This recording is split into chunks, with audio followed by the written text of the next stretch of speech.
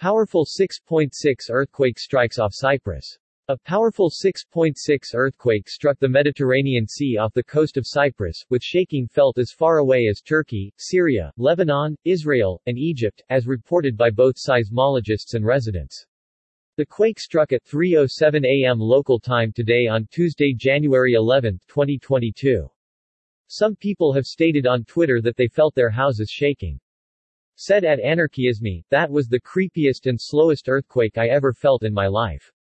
It felt like my entire house was on a swing. Never felt the floor sway like that beneath my feet before. That was one of the longest earthquakes I've ever experienced. The whole house was shaking for what felt like a good minute," shared at Emiliapaps.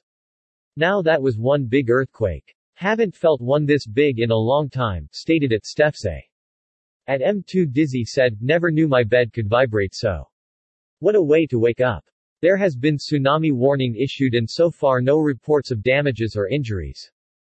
Cyprus earthquake.